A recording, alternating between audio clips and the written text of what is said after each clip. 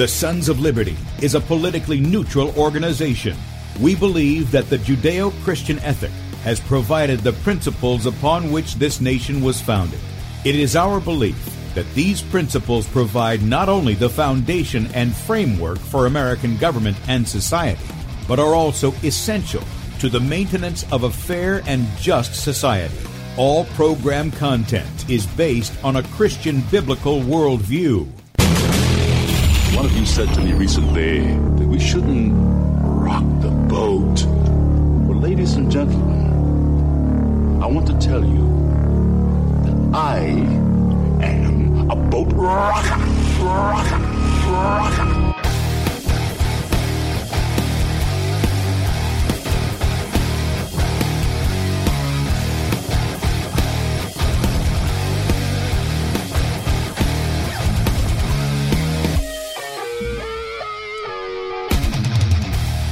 Good morning, America. Welcome, Christians, conservatives, constitutionalists, liberals, libertarians, communists, Islamists, LGBTQ, RSTUV, WXYZ people, all the boat rockers who are in the house, and anybody else I may have missed to the Sons of Liberty radio show here on Red State Talk Radio, where we use the Bible and the Constitution not to see who's on the right or the left, but who is on the straight and narrow.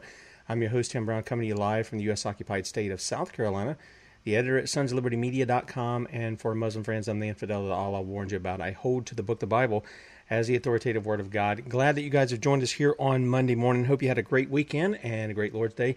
And if you'd like to check us out online, please go to sonsoflibertyradio.com and sonsoflibertymedia.com.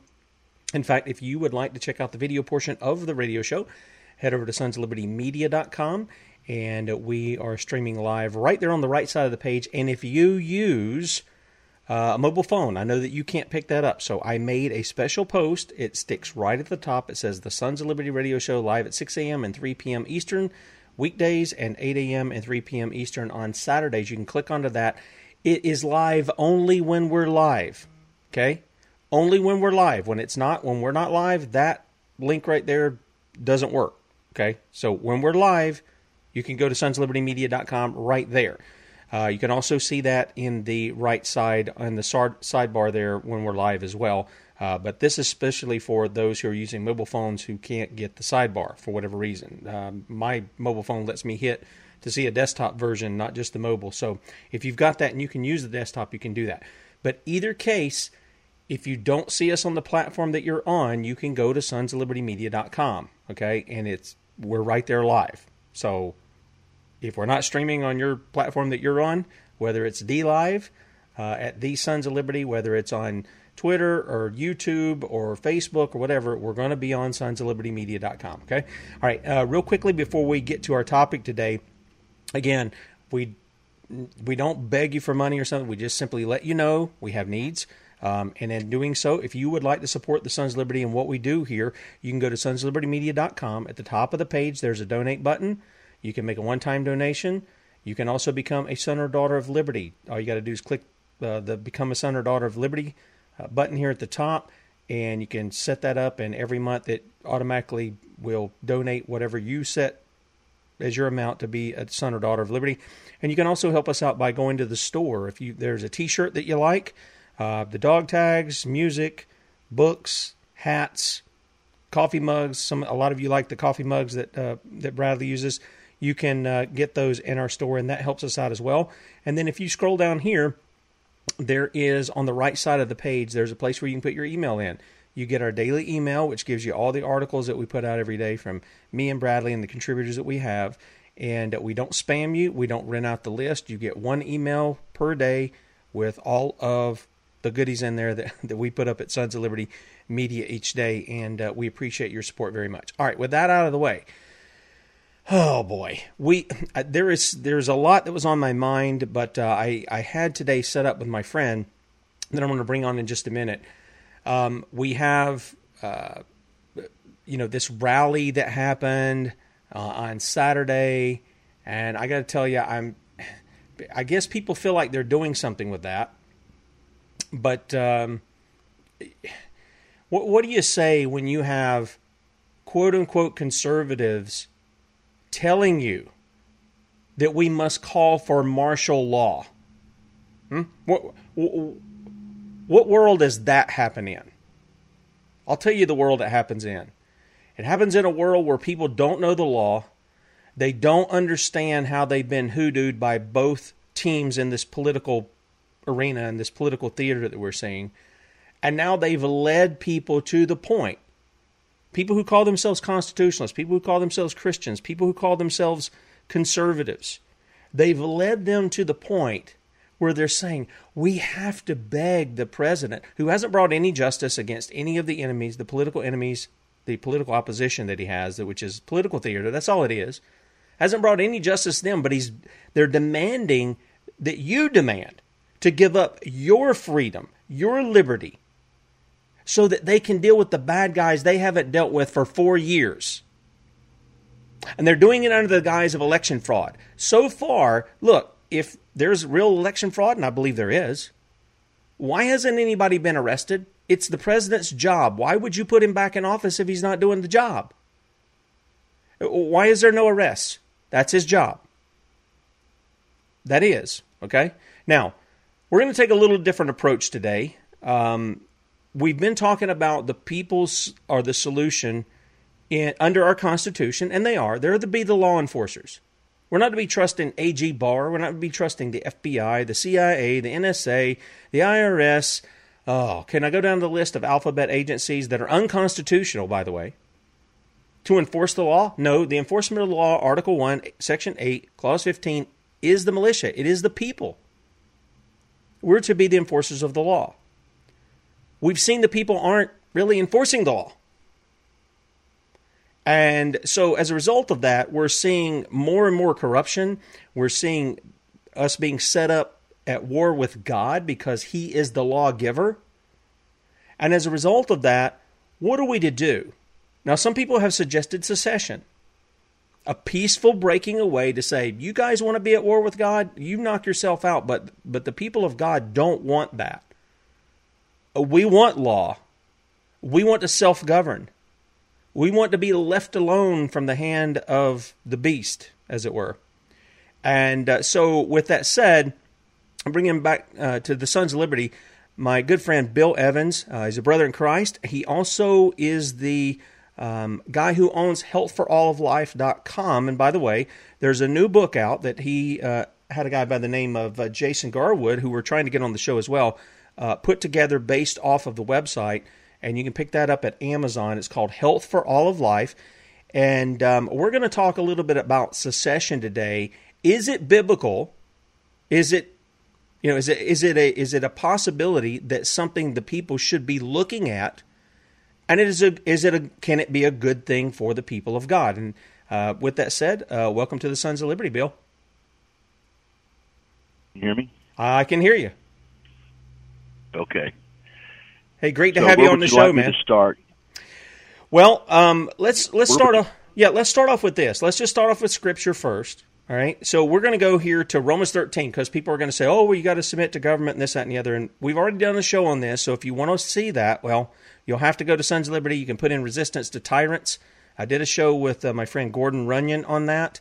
The proper understanding of Romans 13, not the panty waist version if you're in one of those kinds of churches where you just submit to every tyrant or whatever. Let's start off with that, and then I'll let you kind of jump from there into wherever you want to go. Go ahead. I was going to say, let's not start with Romans 13 because I get the impression that that in the common vernacular of the culture, Romans 13 is like the central pivotal passage in the entire Scripture, and there's 66 books in the canon, let's go back to the question about constitutionality. Before there was a constitution, there was secession. Yep. Secession just simply means to break away or peacefully separate from a previously made and entered into covenantal arrangement. So let's just clarify right up front that the reason the pulpits in America ought to be talking about secession, the reason why this is a perfectly legitimate discussion, and despite the fact that from time to time you'll have a political talking head, whether it be Rick Perry or Alan West throw a little bit of red meat to the crowd. The fact is that it needs to be discussion because it's a biblical doctrine. Let's start at the beginning. There are three, outside from self-government, there are three legitimate forms of government, all under God, all instituted by God, all legitimate. That's family government, ecclesiastical or church government, and civil government. If you have a marriage, it's a covenant, a husband and wife. If a woman is married to a drunken, abusive, adulterous louse, she has a biblical right to sue for a legal divorce. She doesn't hire a hitman to take her husband out. She goes to the elders, and they grant her a divorce, and they peacefully separate. Where domestic hostility typically arises is when the abusive spouse doesn't want to let the wife leave. And so that's generally where you have violence. If you have a family attending a congregation and they install a homosexual or pastor, or they begin preaching rank heresy from the pulpit, something that's biblically not tolerable, the family they don't try to take out the pastor. They don't wait for him out in the parking lot and beat him up. They don't try to split the church in half. They leave. They peacefully separate. Where you have ecclesiastical tyranny is where the elders or the leadership begins to threaten or scandalize or slander those people who want to just peacefully separate and begin to make up scurrilous lies about, they left because the husband was doing this or whatever. When you have a son who grows up and meets the woman of his dream and he wants to get married and start his own family, he secedes from his father and his mother. That's the language of Scripture. And for this reason, a man shall leave his mother and father and cleave to his wife, and the two shall become one flesh. They start a new family government. They don't seek to overthrow his parents, her in-laws. They continue to maintain convivial relationship in their extended family. But the man and the wife are literally separating and starting a new family government. When that union is between political associations, a covenanted relationship, which is what the word federal indicates. The word federal comes from the French. It means covenanted. When one side violates terms of that covenant, the other side has the right to, and it's a natural right. It flows from responsibilities. By the way, I'll just say as a brief aside, there are no passages in Scripture where we're taught about anything about God-given rights. We're taught about God-given responsibilities. And rights are corollaries to the responsibilities. In other words, because God says, "Thou shalt not murder," our responsibility is to protect life. From that flows the corollary, or what we describe as the right to keep and bear arms. Because God says, "Thou shalt not steal," we have a responsibility to protect the private property of ours and our neighbors. Yep. From that comes these corollaries. But the right for people to peacefully separate is not only commonsensical, but it's affirmed in Scripture. If you're not free to leave, you're not free. That's right. It is implicit in a voluntary relationship. Yeah, Bill. One of the things, if I can, Scripture. if one of the things that I can touch on here real quickly, and this is what I've told people before. I like that you made that point about rights. I think the only place I read about a right is where Paul asked the people. He asked them rhetorically, "Don't we have a right to have a wife like Cephas?" That kind of thing. But the idea is our rights are nothing more than liberties we have to perform our God-given duties. And I think a lot of people They come in and they say, "I've got a right to this, a right to that," and it's right. They're claiming rights to things that are unlawful. They're whether they say it's an abortion, whether they say it's to redefine marriage between men and men or women and women. Our rights are liberties or authorities we have to perform God-given duties or to do what is right. I mean, if that's the way to understand it. Our right is the authority to do what is right. Go ahead. Well, even where the apostles allege assert their rights to take a wife, that's because God commands us not to commit adultery. He demands personal purity in the area of human sexuality, and so to maintain that, he provides marriage as man's relief against his own nature. But in the case of the United States, people invariably, if you mention the word secession, they're immediately going to strawman you to death by the assertion that you're advocating going back to antebellum slavery, or that you're just white supremacists and that you're anti-American. People fail to differentiate between their government and their country. I love my government. I mean, I love my country. That's why I am opposed to my government, because America, your government, is killing your country. Now, let's define what a nation is. A nation is a geographically defined people group that share a common language, culture, worldview that includes faith and goals, and so it doesn't matter whether they share common ethnicity. Ethnicity doesn't factor into it. Whether a person is African or Asian or Caucasian, that's not the issue. The issue is that they share a common language, culture, worldview, and within that culture is economic goals, ethics, standards of justice, faith. They have a common God. All law is religious by nature. The only question is not going to be whether we're regulating morality. The question is whose morality are we going to be going to be imposing. All law is an imposed morality.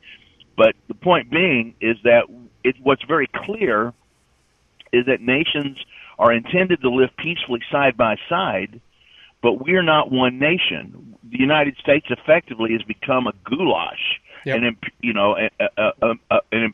imperial mishmash of people of a variety of different goals and worldviews. Sharia law, for instance, is incompatible with the Christian worldview, and vice versa.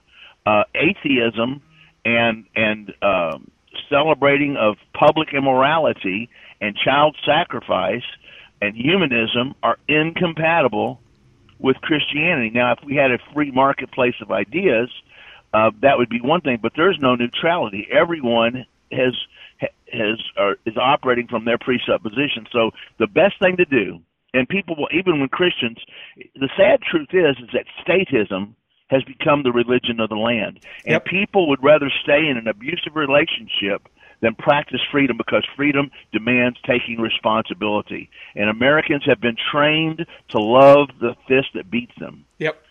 And it's called Stockholm Syndrome.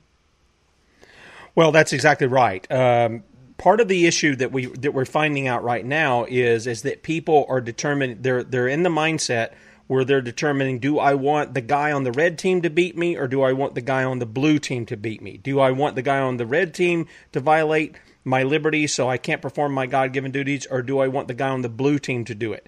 And this is the mindset, I think, that John Adams warned us about, that said it was a great evil for these two political parties aligned under their leaders to be, something that he saw as a great evil. And today people think, oh, no, this is America. This is what we're supposed to be. That's not what we're supposed to be at all. That's a far cry from those during the times of the War of Independence, where they appealed to heaven and they said, we have no king but King Jesus. That's the guy. That's the one that we follow. It isn't a man. But Tim, let's get beyond the ideology, because ideology is not going to be what sparks a secession. What's going to spark secession is economic survivability. To give you an example, the United States, with its $123 trillion in unfunded liability, its $25 trillion in debt on the books, with its ever-increasing deflated currency, with the whether it is the Green New Deal or throwing the borders open and flooding the nation with 20 million new immigrants, public education, welfare. The United States, whether we'd like to admit it or not, and I'm not an economist, but I can smell what's burning in the kitchen. The United States is unsustainable economically. I'll give you an example. I'm a member of an organization called the Texas Nationalist Movement. My home is in Travis County, Texas. Texas sends approximately $120 billion every year to Washington. And they don't get back that much. In other words, we receive less back in federal subsidies and kickbacks and things like that for programs than we send. So immediately, if Texas were to Texit, leave the Union peacefully, exercising our natural right to do that, then that's $120 billion we're not spending. And so it's a matter of the fact that when a ship is sinking and you're an Olympic swimmer, there's no reason why you need to stay on that ship and drown. You should get off of it. Now, and Alan West, of course, formerly from Florida, now from Texas. Texas has probably got the most viable chance of being successful because, first of all, they have a heritage of it. They were a free republic from 1836 to 1846 when they joined the United States. Then they left again in 1861 and came back in 1868. Of course, the federal government ruled in the U.S. versus Texas versus White that secession was illegal. Well, they didn't try Jefferson Davis because they knew that he would beat them in court. There's nothing in the 9th or 10th Amendment to preclude that, so that's just legal fiction. But the point being is Texas is twice the size of Italy. It's larger than France and Spain. It's got the 10th largest economy in the world by itself, and it shares a 1,000-mile common border with Mexico, which produces more food in a month than California does in a year. We've got the oil and gas industry, the computer tech industry. Now we've got Tesla, Hewlett-Packard, and Oracle. We've got the space industry. We've got the medical technology industry. We've got coal. We've got agriculture. Basically, the problem is that you have even Texas is not one homogeneous nation anymore because it's part blue and part red. So there would have to. I maintain that any movement to peacefully separate, there needs to be a realignment. There needs to be some new foundation, some rubble cleared away, and some new alignment. Now, first of all, first thing Texans have to do is sell all the federal property, get rid of Fort Hood, sell all the federal buildings, ask all the, show all the ABC alphabet national organizations and to the border and say, come back and visit, but don't come back and stay. And then do some other things. They would have to probably set some real clear boundaries, whether we're going to maintain a welfare state, whether we're going to continue to celebrate child sacrifice as a constitutional right, and do some things that realign the ideological base, because what that will do, like for instance, Texas has no personal income tax. Eliminate the corporate income tax, property tax, and the inheritance tax. Once that happens, and you have basically realigned some of the ideological playing cards, people who love freedom are going to flood the place. They're going to come in because they want to be a part of a free and independent nation out from under the IRS, the FBI, the ATF, the FDA, and all these other alphabet crime families. And people who want to live in a nanny state are going to be leaving Texas like rats jumping off a burning ship. What that happens, then automatically, that's the Great Reset. Now you've got a 90% red, freedom-loving state with constitutional carry, strong constitutional sheriffs, an active militia, low taxation, freedom of religion within a context of, a truthful, not free to practice, animal sacrifice or Sure. child sacrifice, or I'm not in favor. I don't think that religious plurality is consistent with the concept of a nation anyway. You have one God, and it can't be the state. So if Texas would do that, then it would become a bastion of freedom, not just in North America, but in the entire world. Then they could reset their own rules. They've already got a government, so they don't have to create a government. The state government just becomes the national government or the republic government. So, if Bill, that happened, what would happen? Other states, Louisiana, Arkansas, Oklahoma, they're going to join them. They're going to ask. They're either going to replicate what they're doing, Yep. or they're going to ask to become part of it. That becomes the Great Reset. Well, I think that's part of where we are. Some of these people use the term "one nation under God." Guys, that came a long time after we were founded. But the one of the things that you're getting at is they're demonstrating that they're sovereign, and I think the states have lost that understanding. They think, or they're being taught through the education system, and wrongly so, that the states are somehow subservient to the federal government, that the federal government is sovereign. Oh, yes, the myth of it's the myth of indivisibility. Right, and so the whole Pledge of Allegiance, Yep. Which was written by a socialist. Yep. We are not one nation under God, indivisible, and the idea of a perpetual union is a myth that was basically propagated after the war between the states. Right. Right, and we've covered some of that when we did Abraham Lincoln, the Marxists and his administration, his tyranny and violating the Constitution and stuff. But you, and I'm glad you started where you did, by the way. But the reason I wanted to go to Romans 13 was because some people say, well, wait a minute, they have this and they have that now, and mine is prefaced off the fact that we understand what the authority is and what it's to do, and you hit on that when you talked about whoever the God of the society is administers the law, and that and that culture's there. Rush Nooney had said, I brought that up before, that culture is religion externalized. And so whoever the God is of the culture determines what the law is, determines what the just punishment is, determines what people can and cannot do, and all of the other. And the God of the Bible is a God of freedom, but within the freedom there are those bumpers that keep us from being lawless, and that's the whole idea of where we're at now. We've gone to talk about freedom and liberty as this libertinism to where we just do whatever we want, no matter how vile, no matter how wicked, no matter how lawless or sinful. And we think that's Americanism or that's biblical Christianity. Some people promote it as that, and it's not. We have freedom to do the right thing. I'm going to go back to that again. We have the right to do the right thing. And we've seen that in the past, because some people are going to say, well, Bill, I love America, and I don't want us to break up like that. They have the Lincoln mentality of that kind of thing. But we've seen even with our forefathers, you made mention of the War for Independence. Well, a lot of them loved England, even though they were starting new homes here in the colonies at the time, and they broke away. Why? Because there was violations of law, there was tyranny, there was oppression. They weren't free to live before God the way their forefathers had lived. We saw that in the South, the War of Northern Aggression, where Lincoln comes in and says, you guys aren't just going to break away and do your own thing here. No. We got to preserve the Union. And it was more oppression on them. It was more hypocrisy from there. And they were like, no, this isn't right. What's happening here?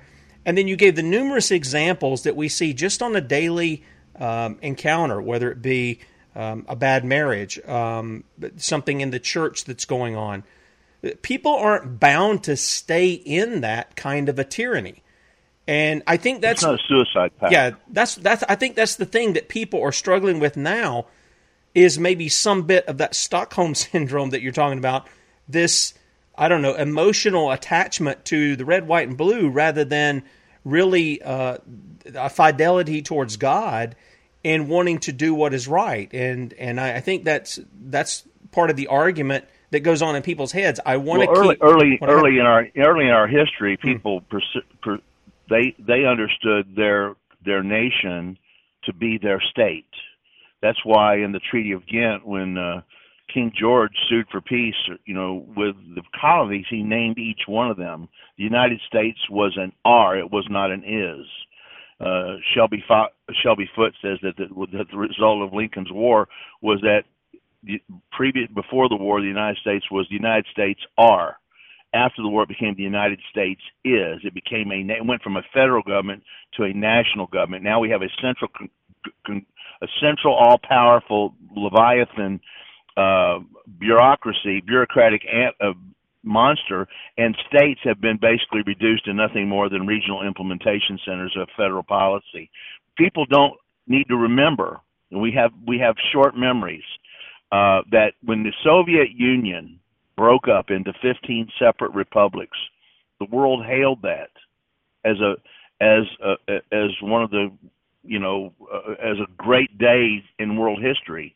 And while there have been some shuffling of the deck, with Crimea, Georgia, Ukraine, by and large, the Eastern Bloc, Czechoslovakia, Moldova, Bulgaria, Romania, Poland, the Latvian, Estonia, Lithuania. These countries are celebrating and practicing and prospering under their own particular flavors of independence.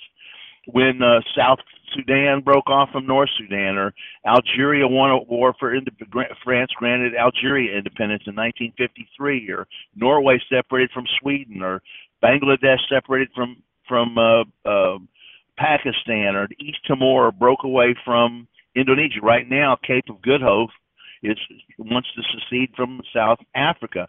And when it happens, when two former friends who have now become at odds with one another, when they peacefully separate, that generally results in a better, better things for both parties. In other words, it's a good thing when people who are warring against one another, tearing one another apart, separate peacefully. Then they can both begin to pursue their own happiness and pleasure.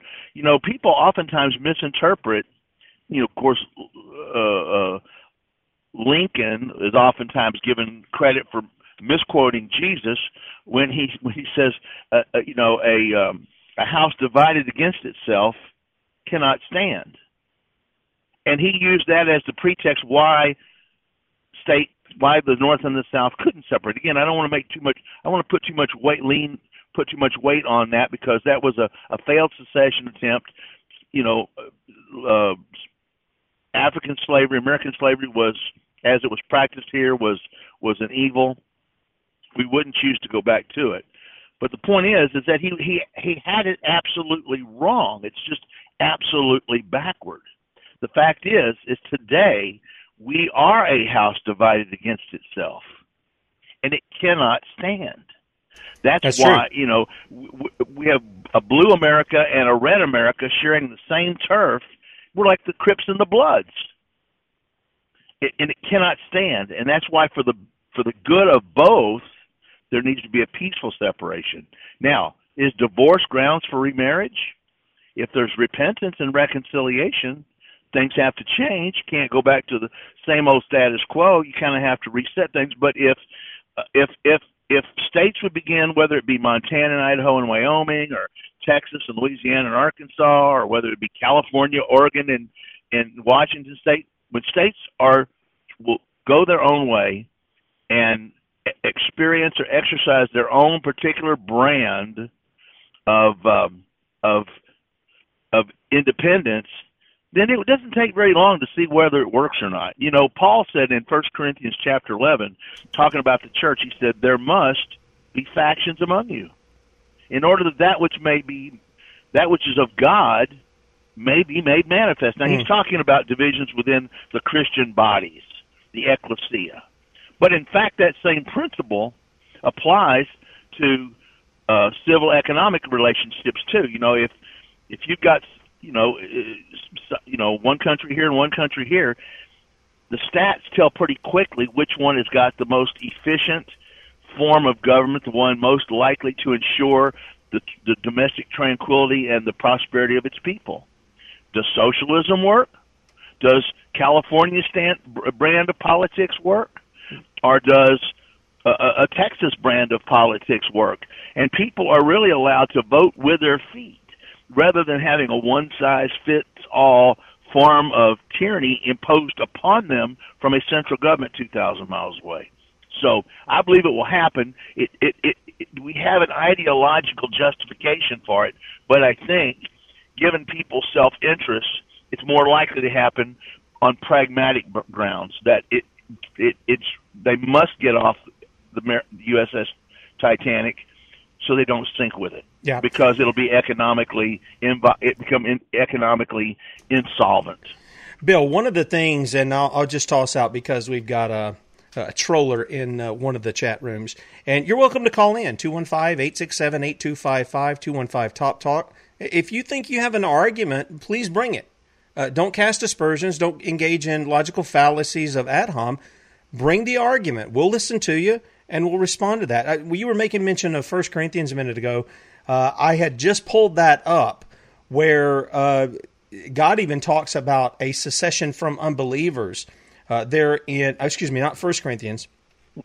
Second Corinthians chapter 6, which is the That's go-to right. chapter, really. Right. We'd have to end on it anyway. We'd have to include it because it says, "What fellowship does light have with darkness?" Yep.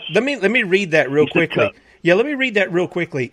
He says, "O Corinthians, we have spoken openly to you. Our heart is wide open. You're not restricted by us, but you are restricted by your own affections. Now in return for the same, I speak as to children. You also be open. Do not be unequally yoked together with unbelievers.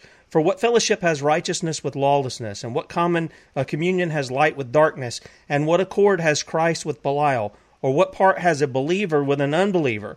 And what agreement has the temple of God with idols?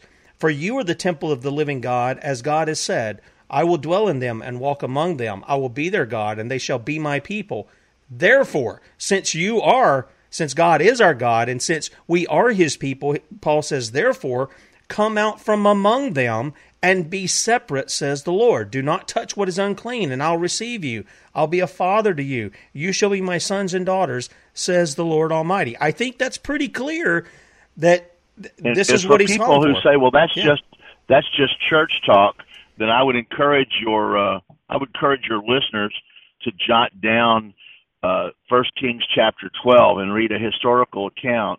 When God comes along, he tells a prophet to go and visit a man, Jeroboam, and tell Jeroboam, look, I'm going to destroy Israel. I'm going to take 10 tribes away from Israel, and I'm going to give them to you because they've gone into idolatry. They need to be disciplined. I'm going to make a covenant with you. And so literally, God takes the 10 northern tribes away from Rehoboam, who was the son of Solomon, who was a fool. Solomon, not a fool, but Rehoboam, his son, was basically a tyrant. He in the text you'll see it, and the people try to demand a redress of grievances and try to reason with Rehoboam. He says, no, I'm gonna, my father scourged you with whips. I'm gonna scourge you with scorpions. In other words, he indicates I'm gonna ramp it up. I'm gonna ratchet up the tyranny even more than my dad. And so they said, to your tents, O Israel, what place do we have in David? And so God orchestrates the secession movement of the 10 northern tribes under Jeroboam away from Rehoboam. And it's laid out in clear, stunning historical detail in the book of 1 Kings chapter 12. And then when Rehoboam tries to muster his troops and go to bring them back the way Lincoln did, the prophet of God intercepts them and says, this is of the Lord, go back home. And they obeyed. They went back home because he said, God has done this. This was his prescription for dealing with the situation. We know, and lest Christians murmur in their heart and say, "No, we love America." We often think of it in terms of context. This is what God has joined together, let no man put asunder. But they also should understand that, like, for instance, in Job 12, one of my recent go-to verses, this is a play by vicious play, brutal play. It's a litany of what God does when he begins to destroy a nation. For instance, he says in Job chapter 13 and following, he said, "To God belong wisdom and power. Counsel and understanding are his. What he tears down cannot be rebuilt. The man he imprisons cannot be released." And then I'll drop down. He says, "To him belong strength and victory. Both the deceived and the deceiver are his. He leads counselors away stripped. He makes fools of judges. He takes the shackles off of kings and ties a loincloth around their waist. He leads priests away stripped and overthrows men long established. He silences the lips of trusted advisors and takes away the discernment of elders. He pours contempt on nobles. He disarms the mighty. He reveals the deep things of darkness and brings deep shadows or deep states into the light. He makes nations great and destroys them. He enlarges nations and disperses them. He deprives the leaders of the earth of their reason. He sends them wandering through a trackless waste. They grope in darkness with no light, and he makes them staggered like drunk men." That is basically an outline of the steps that a nation goes through. And if anyone who can't see the president, now I'm not saying that this is talking about the United States. This is laying out principles. Yep. God's principles for how he governs nations.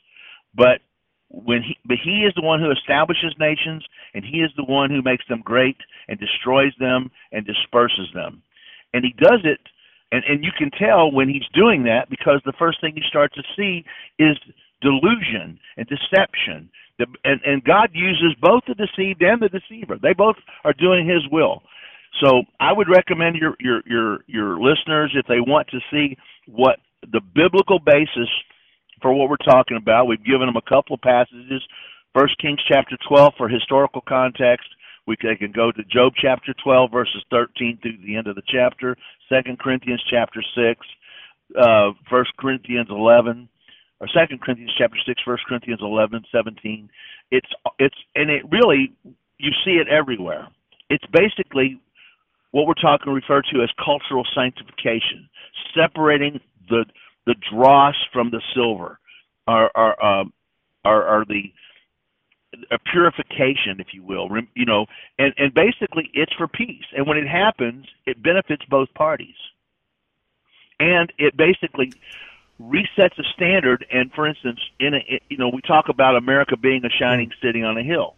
It only became that after it seceded from Great Britain. And if we ever want to see another shining city on a hill on the North American continent, I believe it. Listen, this could all happen organically.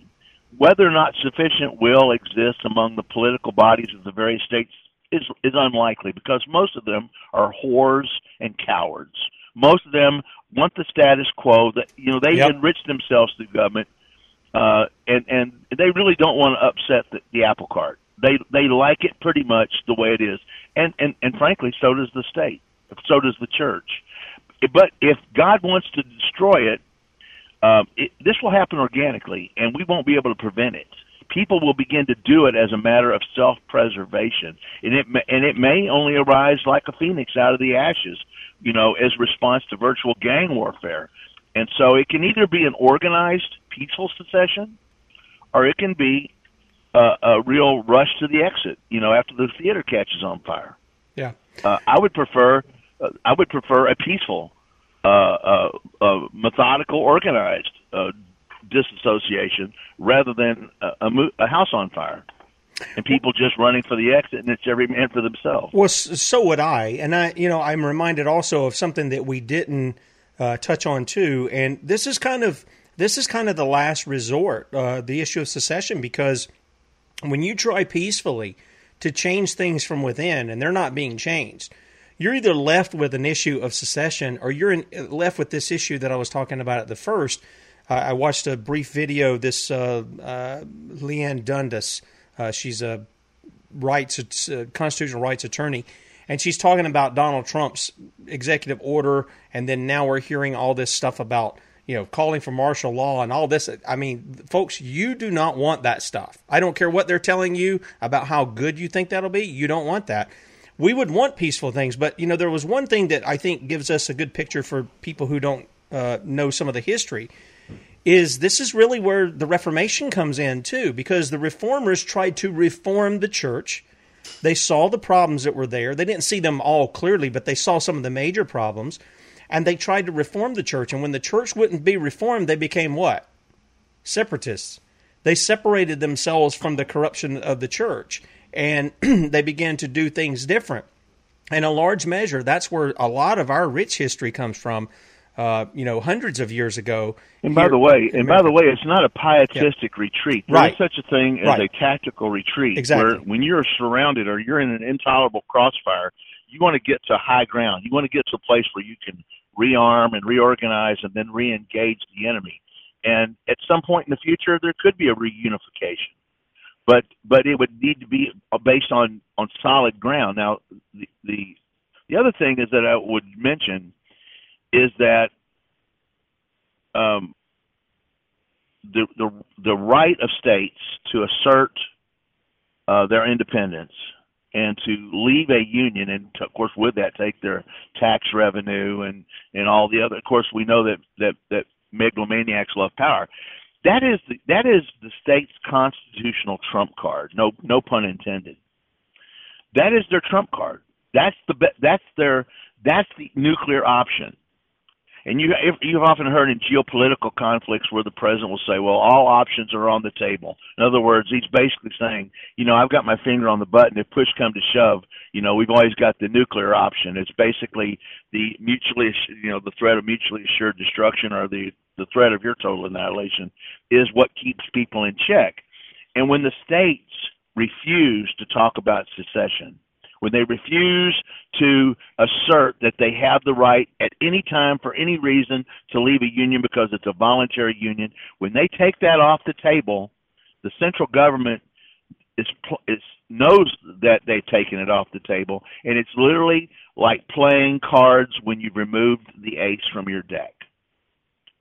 You cannot, and so I maintain that that the topic needs to be not just by Alan West, but it needs to be vigorously reintroduced and discussed in the public domain, because it is the state's nuclear option to stand against an overbearing, usurpacious, tyrannical central government. And either way, whether Trump invokes the Insurrection Act, here's what I suggest. I maintain: if Trump invokes I'm not a prophet nor the son of a prophet, but I did stay in a Holiday Inn Express once. You took that from me. if Trump invokes the nuclear option, the Insurrection Act, California will secede. If he doesn't, Texas will secede. Well, I am fine with either. Texas independence. I prefer Texas independence to a second Trump. Well, I think that's the thing, and I think Texas has some stuff already in place that allows it to do something different than the other states do. I think a power grid. I think the monetary. Correct. They have their own power. Right. They're more now. People who work with nuclear powered production distribution say that the grid is protected, but there are two independent grids that I know of. There may be others, but there are two independent grids that I know of. One is the Navajo Nation in northwest New Mexico. The other is Texas. They're linked together, of course, but Texas has presumably a way to buttress it. But it's just its sheer productivity and its size and its arable available land for it's it's approximately, I think, 28 million right now. It has 3 of the 10 largest cities in the United States in Texas right now. Harris County is Houston, which is like number 3 or 4. Then Dallas Fort Worth Metroplex, and then San Antonio, oddly enough, is number 10. Texas certainly has blue areas, but the point is that Texas won't do this for ideological reasons. Everybody, including Democrats, want to have food. They want to eat. They want to keep the lights on. They want to continue to live. And so I think at some point it's very possible, and I recommend your listener go to TNM.ME. That's Texas Nationalist Movement.ME. And Daniel Miller, who's the founder and president of the Texas Nationalist Movement, has written a great book. It's hardback. It's Texit. Sometimes it's hard to find because Amazon likes to ban things they don't agree with. And he doesn't argue the case on ideological grounds at all. But he talks about the positive economic effect of Texas leaving the United States and surviving on its own merits, on its own economy. What that would do, and I mean, depending on, they say numbers don't lie, but numbers don't lie, but or figures don't lie, but liars figure. But he estimates, and others have estimated, that if Texas were to become an independent nation again, that the mean average income of Texans would go up considerably, like in the over 400 some odd percent. So I don't follow necessarily all of its logic. I'm not a mathematician or a statistician, but the fact is that we certainly have enough thieves in our state capitals. There's very little reason why we need to have a second set of thieves in a federal capital, a national capital. So I just think this is a topic that people need to understand, that it's biblical and it is God's prescription. And anything else that we may be talking about, we have to ask ultimately our standard, my standard, your standard for justice, ethics. What should we do is look to God's Word, because God's Word talks about everything, and everything it says about whatever it's talking about is true, because it comes from the God who created the cosmos, the fabric, metaphysical, physical, all of it is His. And if we recognize, as our founders did, that God is the governor of the nations of the earth, that we need to look to the Scriptures and see what He says, and recognize that this is God's prescription for dealing with an intolerable situation or an unsustainable situation. Humanly speaking, we have no good solution at this point. We've reached a point of extremis. No matter what decision we make, we're going to encounter difficulties. But we can minimize those difficulties and that trauma by obeying God's prescriptions, both political and moral. Well, I think part of the issue too that we face is finding people who will get together with one mind in doing that. And I welcome the debate. I've asked guys who were saying we're fascists. I said, you keep using that word. I don't think you know what it means. But I invite people to come on. I invite them to engage some of the things that we're talking about here, Bill, because look, these were things that our forefathers talked about, not just here in our immediate history of America, but throughout history. You've read off some of the issues there within Scripture. We've talked about briefly about the Reformation. We've talked about the War of Northern Aggression. We've talked about the War for Independence, leading up in there, and all kinds of examples in between of individuals, of churches, and things of this nature. And so I don't think this is a subject that should be off the table. I think it's like what you said.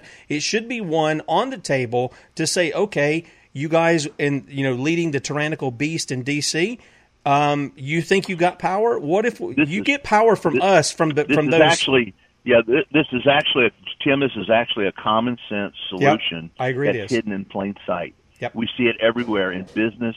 We see it in sports. We see it, when a player is no longer can get along with the players or the coach.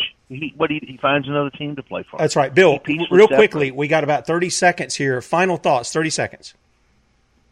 I'll put you on the spot. Listeners should go to TNM.ME, read through it. It'll provide a lot of the understanding, the basis, and clear away a lot of the myths that surround this important topic.